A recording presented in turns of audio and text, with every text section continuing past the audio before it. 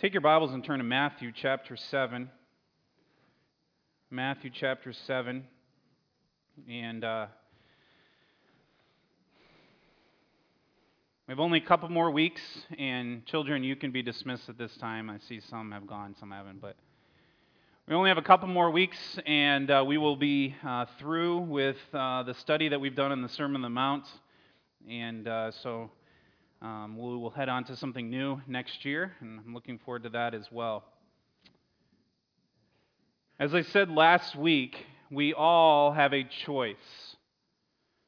The only possible response that we can have to the sermon that Christ has preached here in Matthew is to make a decision.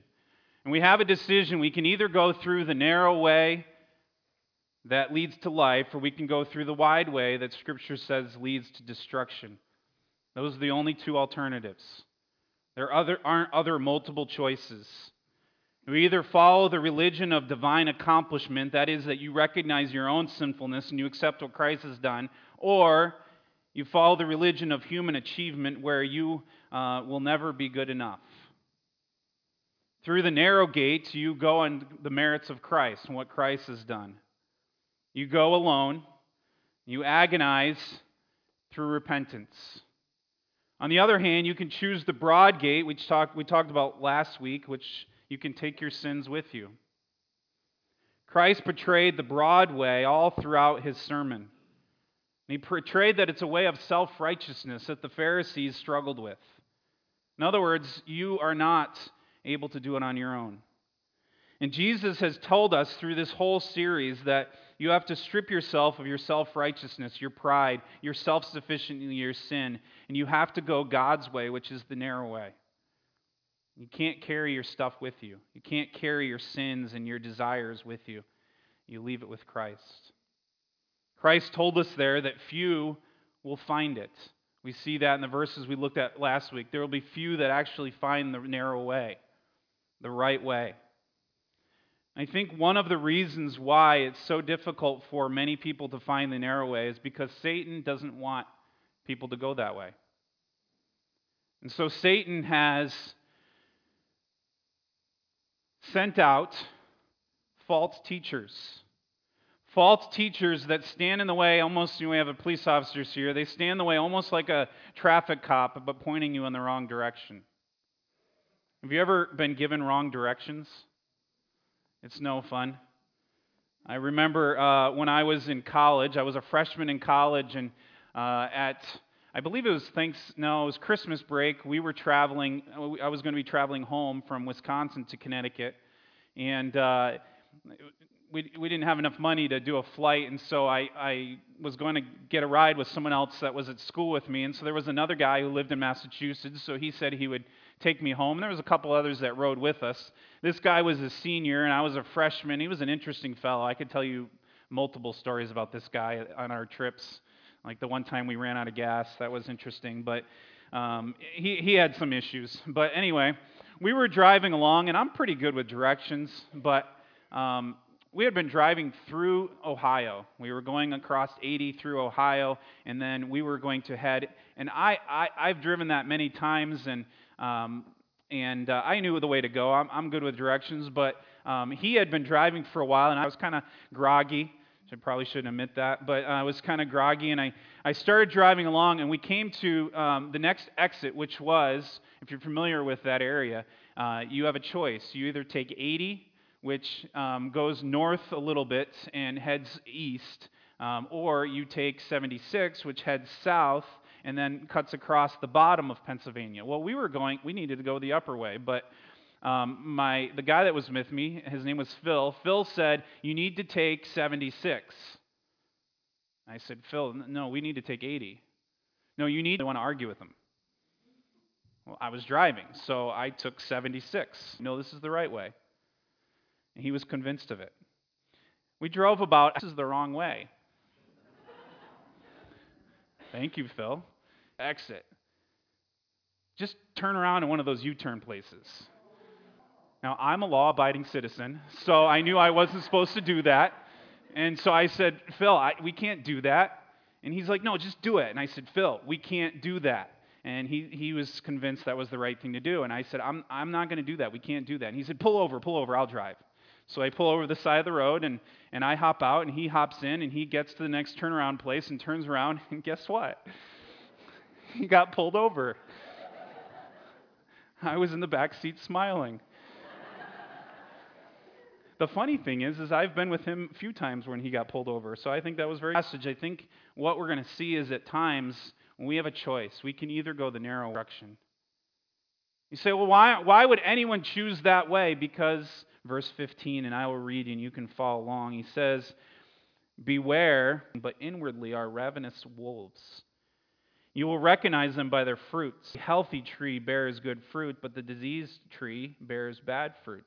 A healthy does not bear good fruit is cut down and thrown into the fire. Thus, you will be recognized. Passage that will understand who these guys are, who these individuals are. These be aware and help us to stand by the truth. And we ask this in your name. Amen. False prophets, they stand, if you will, at a crossroads. And they're trying away and push men to the broad way, and the Bible says they succeed. How do we know they succeed? Well, if you look in your Bible at verse 22, it says this statement. We'll look at more of this in a couple weeks, but he says in verse 22, on that day, many will say to me, Lord, Lord, did we not prophesy? In other words, he says there will be a time when many people will say, hey, didn't we choose the right way? And God will say, no, you didn't. So there are many that are being deceived by these false prophets that are mentioned here. So what Jesus is in effect is saying is, as you strive to enter the narrow way, beware of those who will mislead you. What I want to look at this morning is two directives that I believe he gives us. The first one is a warning about false prophets. If you look at verse 15, he says, beware of false prophets. The Lord is very clear here. He's talking about these false prophets. We'll get into more of what that means in a minute. Now, false prophet is not an uncommon thing in the Bible. Over and over again, God warns people to beware of those who are trying to promote false teaching, in a sense. In Matthew chapter 24 and verse 11, he says, and many false prophets will arise and lead many astray. It's a very common thing. We see that throughout Scripture. Paul, in fact, warned against this type of thing, and he says, I appeal to you, brothers, to watch out for those who cause divisions and create obstacles contrary to the doctrine that you've been taught, and avoid them. We see throughout Scripture the teaching is that there are those who rise up that are going to understand a little bit about them. First of all, the definition. What is a false prophet? And we go our own way, we do our own thing, and we get lost easily in life. Man's heart to God. So Scripture tells us that he picked out certain people, he redeemed them, and he sent them to mankind to draw men's hearts back to God. These are the prophets. We see them throughout the Bible.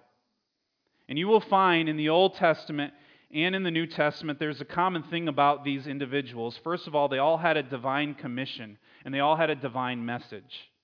They were called by God, and they were given the content of what to say. We see these guys, and some of them were quite interesting. We'll talk a little bit about them. But they were God's man sent to speak God's message, to send his true prophets to lead people to the right direction when Satan. But I believe they're around. There are people who mask one thing, but they were something completely different inside. And that's why Jesus preached this message and he literally took their mask off. That's why he called them hypocrites. He took that off. They were the ones who were parading themselves as if they were godly, but really they were self-seeking. And they were used to gaining from people's failures. In this passage, he says, if you look back at Matthew chapter 7, he says, beware of false prophets. What is the word false? The word false means a sham, a lie, a phony. Beware of those who are not real. And man, because we are who we are, we can be easily deceived. I mean, you can see that. I mean, how many times have you watched a commercial on TV and God comes upon the sons of disobedience? Don't be deceived. Colossians, people will arise. People will come around that will teach false things, and we have teaching lies. The second thing we want to notice as we see there is the danger of a false prophet. Notice, if you will, verse 15 indicates something. It starts off with the word beware. I don't know about you, but beware usually indicates something dangerous. It usually indicates something that is not a good thing.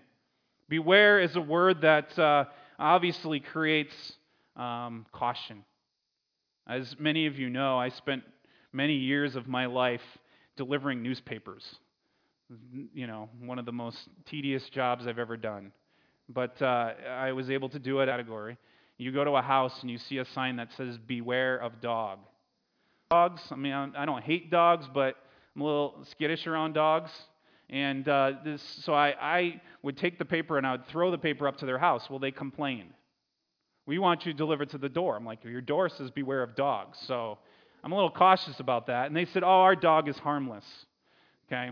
So one day I was delivering, and it was early in the morning, and I'm delivering, and I go up to the door, and the screen door was closed, but the front door was open. And I was like, uh-oh. See, I was supposed to stick it in the screen door, and so I opened the screen door. Just as I did, I heard, whoa, whoa, whoa, whoa, and I, oh, okay. I took off and ran as fast as I could. You know what? I never again went and delivered the door to that door. Because beware meant something to me. It's a severe word. And literally in the Greek, in this passage, what it means is hold your mind back from them.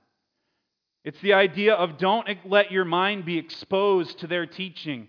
In Peter, the passage he says, "But these, like irrational animals, creatures of instinct, born to be caught and destroyed, blaspheming about matters of which they are ignorant, will be destroyed in their destruction." What is he saying in this passage? The King James word is actually interesting. It says beware, and it's in the King James it calls them brute beasts.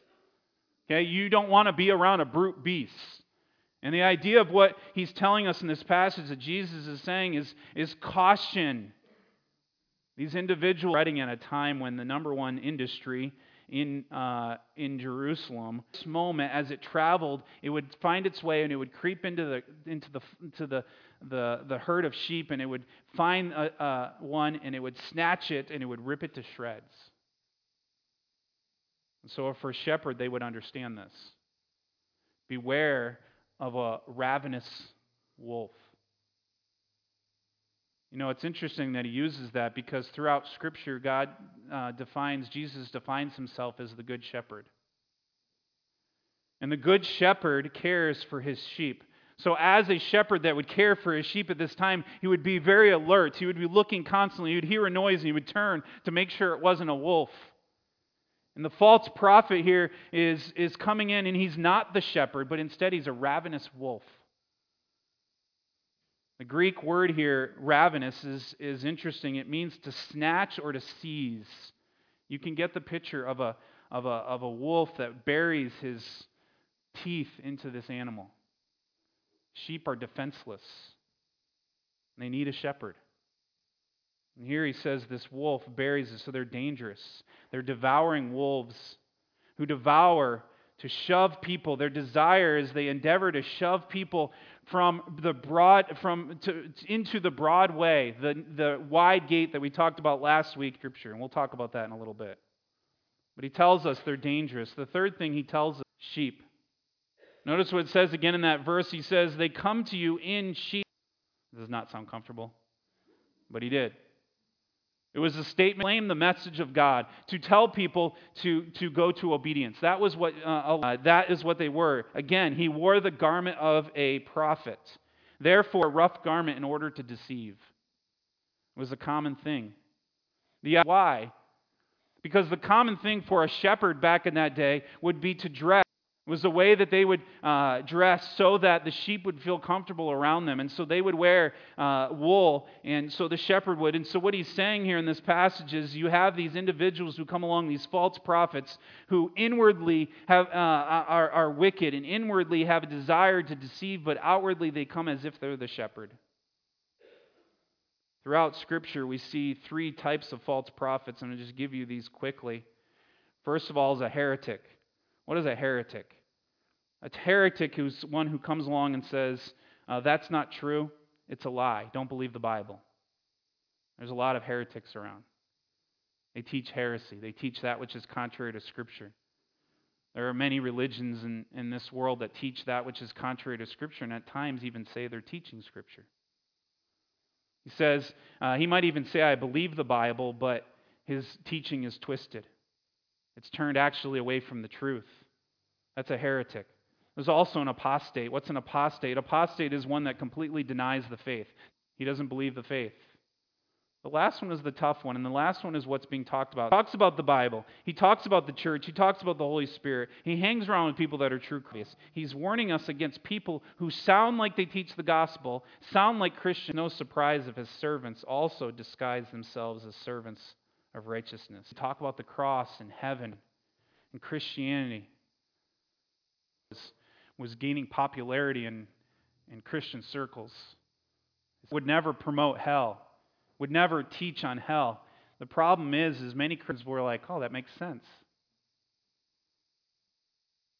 And that's what we're talking about, is a person who comes in and they talk about how to be happy. They talk about how to be healed. They talk about the pleasures of serving God. But the problem is they're teaching that which is drawing people away from the narrow way and to the broad way, which ultimately is going to lead them to destruction. In the early parts of the church, in the year 100, there is a writing that there's a number of writings that they have found, and this one particular writing was teaching the early church on how to stay away from false prophets. And they used Christ. They even trade in Christ. They even sell Christ. That they will be led, and Christ will say, "I never knew you." And they'll be thrown in verse 19. Careful, he says, beware, a warning. But the second thing I want to notice in the next few, he doesn't say, okay, watch out for them, but good luck figuring out who they are. Really, as serious as he says, if he really says beware, and if he really says watch out because they're like wolves, then isn't it helpful that God would understand who they are? And so he tells us who they are. Look at, if you will, at verse 16. He says, you will recognize them by their fruits. It says you will recognize them by what? By their fruits. Look at verse 20. He says there, thus you will recognize them by their fruits. How are you to know who they are? A tree is judged by its fruits, isn't it? If you want to know what a prophet is like, look at what he produces. You know what? Grapes don't grow on thorns. That's what Scripture tells us. Figs don't grow on thistles. Closely, you see those principles there in Scripture. In verse 17, he says, so a healthy tree, understand that. You go to an orchard and you see a tree that's take home. It's something that we can see. Good trees make good fruit. Bad trees make... You got a bad tree, you're going to get bad fruits. And the idea isn't necessarily always stinky, rotten, wretched-looking tree that produces shriveled fruit. It might be that they both look all right until you bite into it. Maybe you've had that experience before. You grab an apple, man, it looks fantastic, and you bite into it, and it's rotten inside. I'll give you 4 words that help us to understand what this fruit is. First of all, the fruit is character. The fruit is character. What is your character? What is my character? Well, what kind of character does this person have? What kind of other patterns? This can be applied to false prophets. Many times this idea is it can be applied to us. And the question you need to ask yourself is, what is your fruit? The first part of this fruit is their character. Character involves everything. Character involves everything from not only what you do, but what you think. And maybe you have a good external character, but what about your internal character? What is your life manifesting? Look, if you will, at Luke chapter 3 and verse 8. And Jesus isn't speaking here. This is John the Baptist is speaking, and this is before Jesus begins to preach. And John says, he's talking to a group of people, and he says to them, bear fruits in keeping with repentance. What is the idea of what he's saying there? He's saying that as a person who has been captivated by the same sin constantly over and over again, and he said, maybe you're not bearing fruits of repentance. And notice what it says next. The crowd comes to him and says, okay, then what do we do? How should we live? What is it that what would be fruits of repentance? What would be evidences of the fact that we have repented of our sin? Notice what he says next. He answers and he says to them, whoever has 2 tunics is to share with him who has none, and whoever has food is to do likewise. What he says in that passage is, they come to him and they say, John, how do we know then that we have bared fruit? And he says, basically, the sum of it is this. You're more concerned with the needs of others than your own. You're looking out for the needs of others. In other words, he's saying the fruits of repentance is giving something to someone in need. It's an action.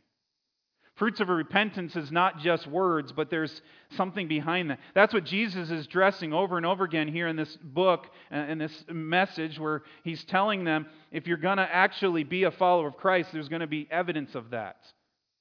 Remember we said that he was talking about some of the Old Testament commands, and he was saying, it says, thou shalt not kill, but you guys hate all the time. There's no evidence of what's inside. There's no fruit. Ask whatever you wish, and it will be done for you. By this, my Father is saying, how do I prove that I'm a follower of Christ? By bearing fruit. What is the action? But it's also the attitude behind the action. Throughout Scripture, we see fruit mentioned. In Ephesians, Paul calls it the fruit of the Spirit. What is the fruit of the Spirit? And many of you have memorized these verses before. Love, joy, peace. And he goes through a list. Those are evidences of being a follower of God. In Philippians, Paul calls it the fruit of righteousness, right living. What is the fruit in your? The fruit is your character, and does your character show righteousness? In Colossians, he says the fruit is the fruit of every good work. So what we're saying here is that the first test of a false prophet is his conduct, his character. You cannot get true righteousness from a rotten tree. You can't get true holiness from an unregenerate person. Check his character. Check his lifestyle, because whatever is in his heart is going to come out. Notice what it says in Peter describing these false teachers. It says they count it pleasure to revel in the daytime. They are blots and blemishes, reveling in their deceptions.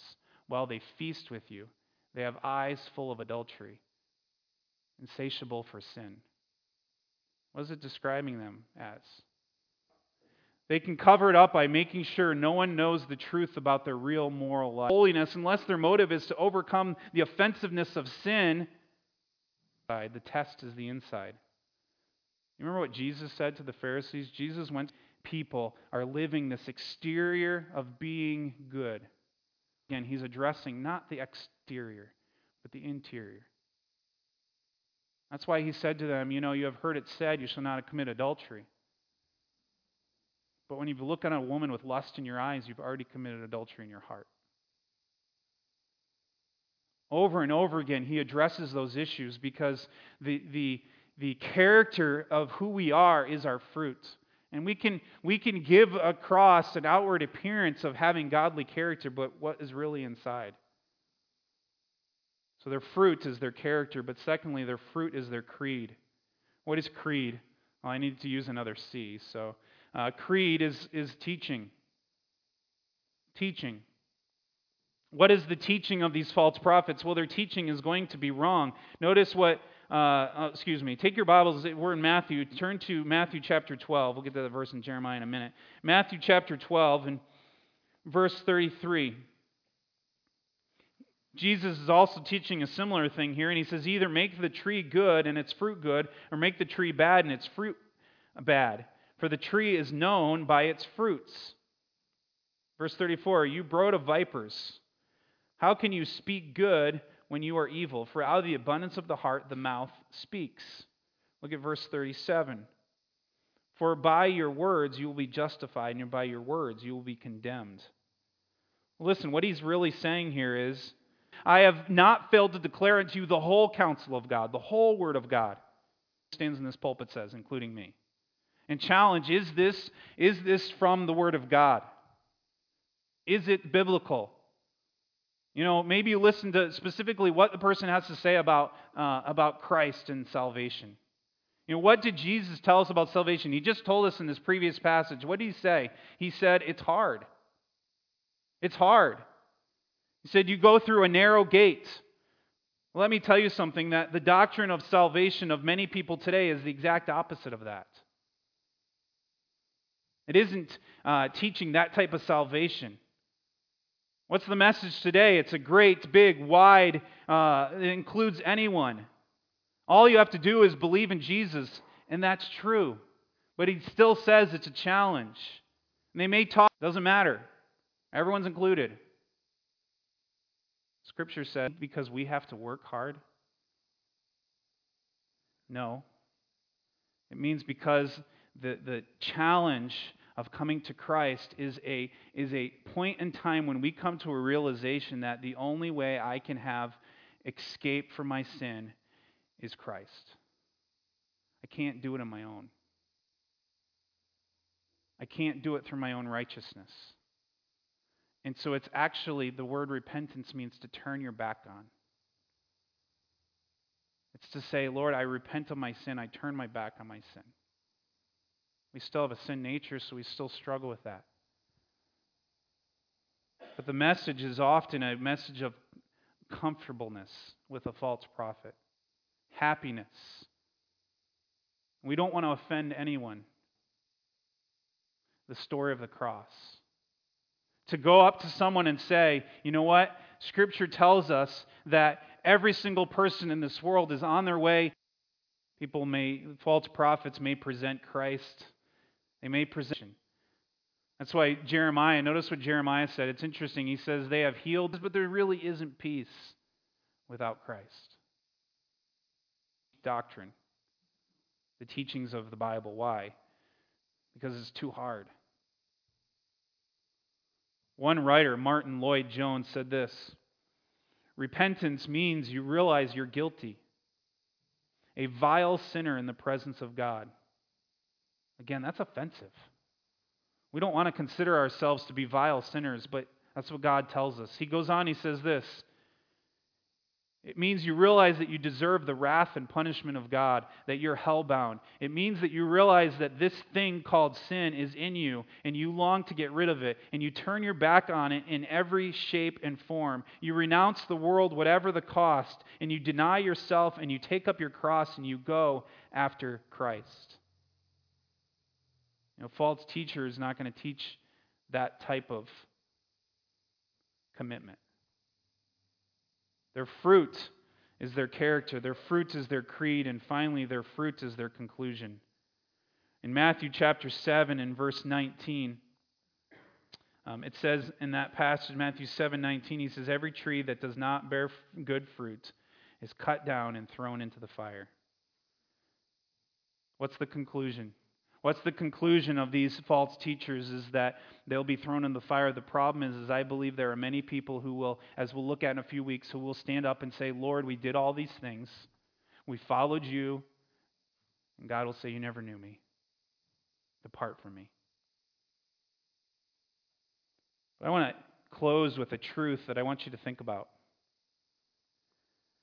And that truth is that God allows false prophets to exist. And the question is why? Why? Why does God allow them to exist? Why is that? Why didn't the Lord just not let them do anything? Why is it that God let them happen? Why is it that God let them be involved? Notice what it says in 1 Corinthians chapter 11, verse 19. He says, for there must be factions or heresies among you, in order that those who are genuine among you may be recognized.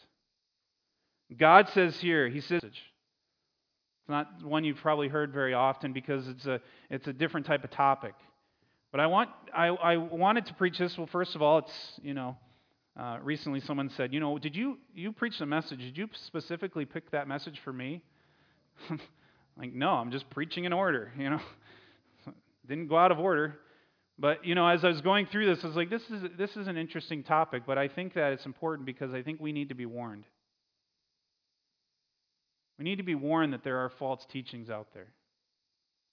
And we need to be careful. We need to be careful that we're sticking this. You need to search Scripture. Read what the Bible says. Understand, too many Christians trap of the work of the false prophets. Maybe it's that your passage before this, he says, narrow is the way. It takes us acknowledging our sin. I challenge you to search Scripture and see what God has for you. Let's close in prayer. God, I thank you for your word, and I thank you for the teaching we see here in this passage. Lord, you're addressing an issue that was a problem in Christ's day, but I think it's also a problem today. Many people get caught up into things that are not biblical. Lord, I pray you'll help us to discern what your word has for us, discern what your word says, and really be captivated by the truth of Scripture. Lord, and as a side note, Lord, I pray that you'll help us to examine our own lives.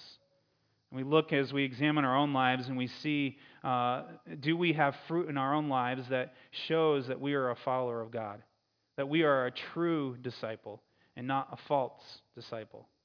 Do we have evidence not only in our outward appearance, but also in our inward attitudes of one who has made the decision to turn from their sins? Not that we're sinless. Lord, help us to know what our attitude and our desire is. Point it out to us. If there's any here who have not placed their faith in Christ, I pray that you will help them to see that need. Help them to know that they're on the broad road and they're headed to destruction. But you have the answers. You sent your Son to die to pay their way, to allow them to enter through the gate that leads to life.